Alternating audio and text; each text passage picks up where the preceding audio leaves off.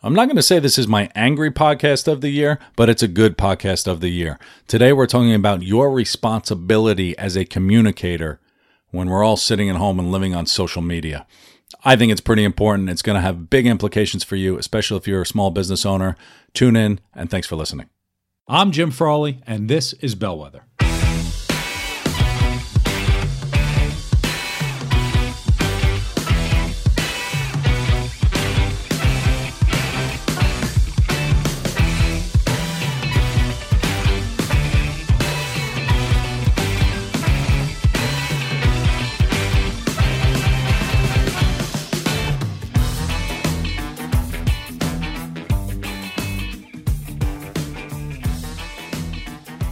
Thanks for tuning in this time on Bellwether. We're going to talk this week about communication and your power as a communicator, especially in this lovely age of the coronavirus. This podcast, if you're listening to this, 30 years down the road, is made in the context of everybody being self-quarantined or isolated and petrified of dying, and it's certainly an interesting time. But when I was sitting at the beginning of this month in March, it was before it really took off crazy, right? And I was looking through Twitter feeds and Facebook, and I actually started writing this podcast a number of weeks ago. I actually started it years ago. I wanted to cover this topic of communication a long time ago, but I really just started writing out notes on my thoughts and brain dump on a piece of paper on how upsetting it was to see everything going online at this time of uncertainty. And I want to talk about communication in the age of corona. Well, not really just in the age of corona. I want to talk about it in this new technology world. Okay, we all have a platform to communicate. We have multiple platforms to communicate. And, we've got Facebook, we've got Twitter, we've got Instagram, we've got all this stuff. And they're all built for us to share information. But it is our responsibility to use that wisely. And a lot of people, from my background is in communications. So I think through just communication models and how this works, and I'll go through my background in a minute to explain what that means. But the responsibility of communication and the implications of wise communication doesn't really hit the radar of things that we need to pay attention to, right? We think about our followers, we think about how funny someone's going to think it is, and we do that. Everybody has access to provide information now and present themselves as experts, and oftentimes they are not. And in this new age of technology, not new anymore, I guess, it's time old, but we have a real responsibility to think through what we are trying to communicate and how that information is going to be received. Okay? I started writing this in the context of one thing, and then I'm blowing it up. But there are a lot of things to think about when we're talking about communication. And one of them I'm going to talk about accuracy of information, which everybody seems to be talking about online. We talk about where do you get your information, and that's incorrect, and blah, blah, blah, blah, blah. But there's another aspect as well, and that's this tone of dismissiveness. When we are stressed, and we're all in a stressful situation now, and the VUCA environment, your volatility, your uncertainty, your complexity, your ambiguity, all of this stuff drives different responses from people. But when we feel stressed, we have a tendency to put other people down as a way to feel superior or to feel like we have control, which is why so many people talk so much crap about politics on Facebook and Twitter, right? We tend to put down other ideas as just ridiculous. And we do it with anger, and we do it with, my ideas are the best ideas because I just get it. But a lot of times we're just not privy to all of the information needed to make decisions at that time. And so I want to talk about a lot of those types of things today. So context. Here's my context on me. Here's my street cred on communications. I majored in communications, which fine, I guess you could say it's because I thought it was going to be the easiest major, but I at least learned something, which is good. And one of those things I learned I'm going to share today is understanding what a communication model is. There actually is a communications model. But then my career kind of jumped around before I figured out what it was that I wanted to do.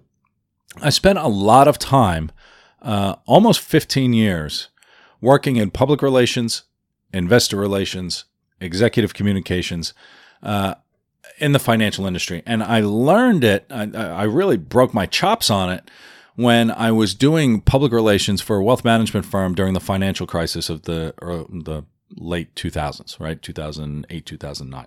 And then executive communications for another bank. And when we're there, it was a crazy time. Obviously, right? Very similar to now. Markets were crashing. People were nervous. They didn't know what they were going to do about their jobs. It's exactly the same, right? Then and now. The context is slightly different, but still, the fear is the same and all of that.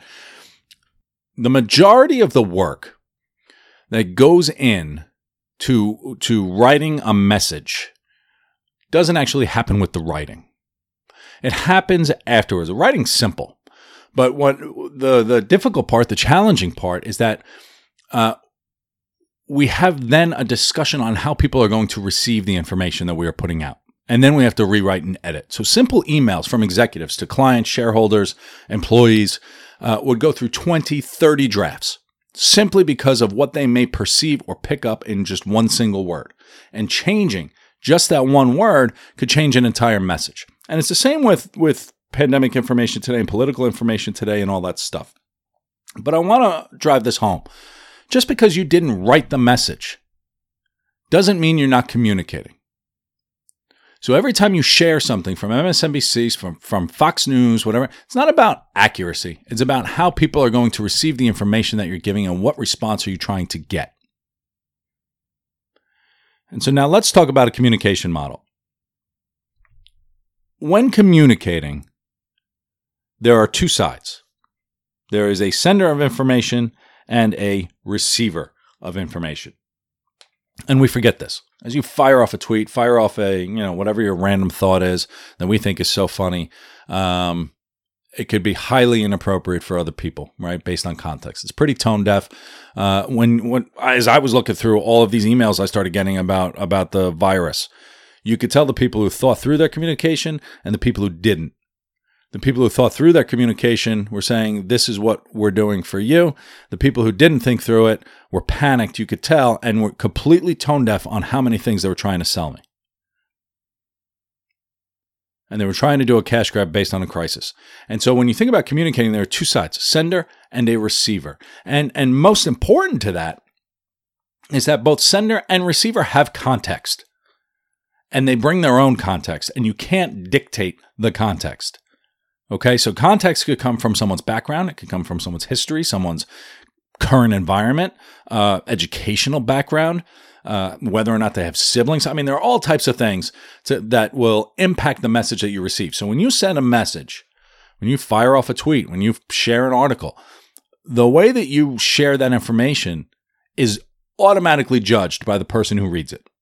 And when you send it off to 1,000 people in your Twitter followers or your Facebook friends, they've all judged you based on everything that you've shared and the way that you've shared it.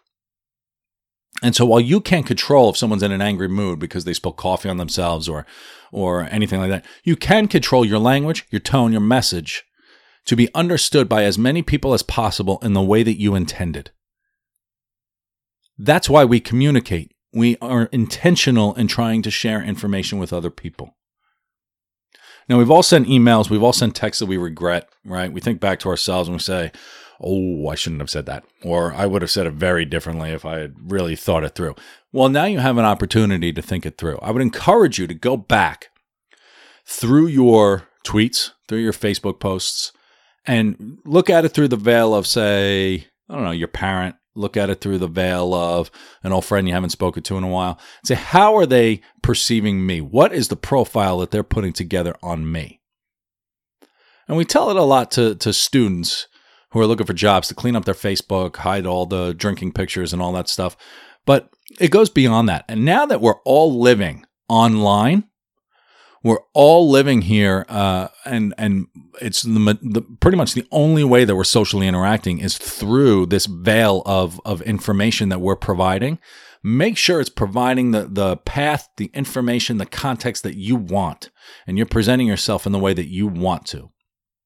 There is there are a few changes, right, that have happened online over the past couple of years that I found pretty interesting. But Facebook, now you become a friend on Facebook, but you also become a follower. They've changed the language a little bit. They've subtly changed the name, so they still call them friends. But if you take a look, you also have followers on Facebook. LinkedIn, you have connections and you have followers. Twitter, you have followers. And it was never really communicated that way.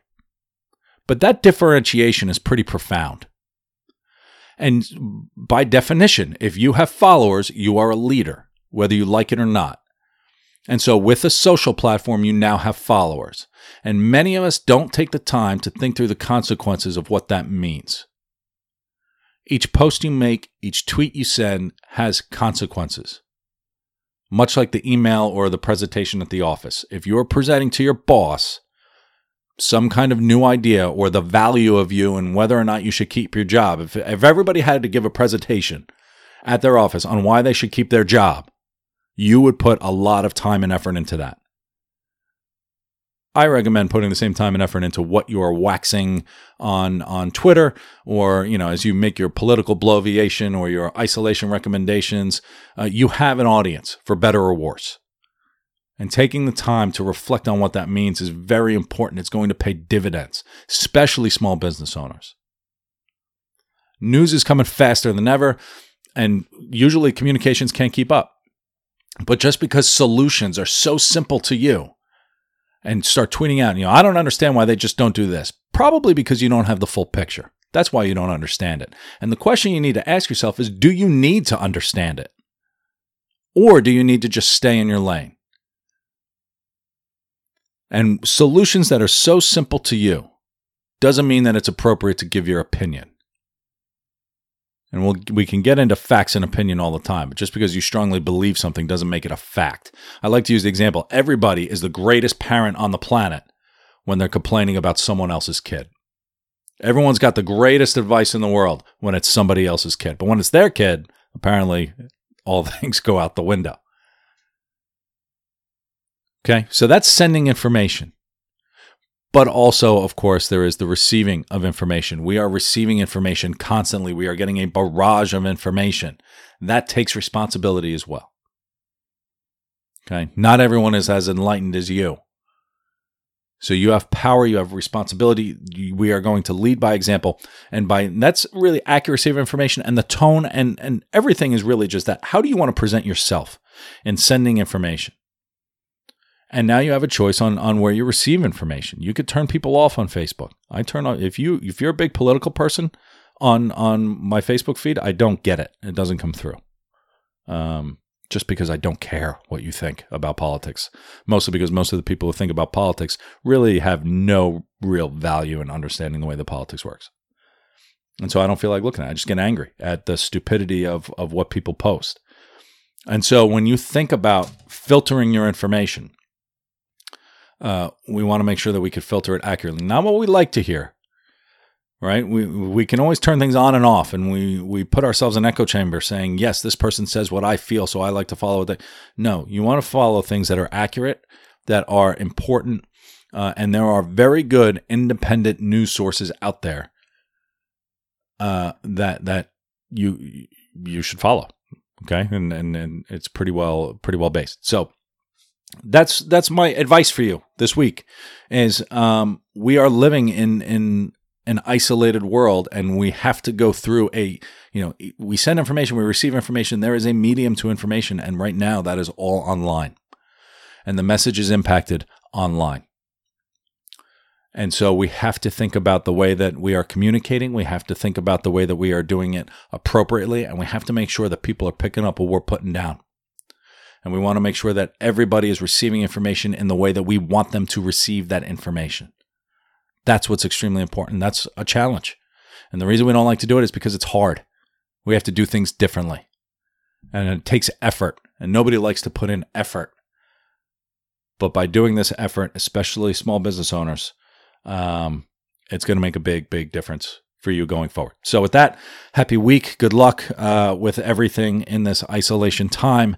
And as always, I am here. We are providing services, of course, pro bono services to small business owners. If you need crisis coaching or anything, please reach out, and we'll make the time for you. This is an important time. It's a very uncertain time. And we became coaches at Bellwether because we want to help. And that's what we're going to do. So reach out to us for any of your needs. And as always, stay well, stay healthy, and wash your hands. Thanks for listening.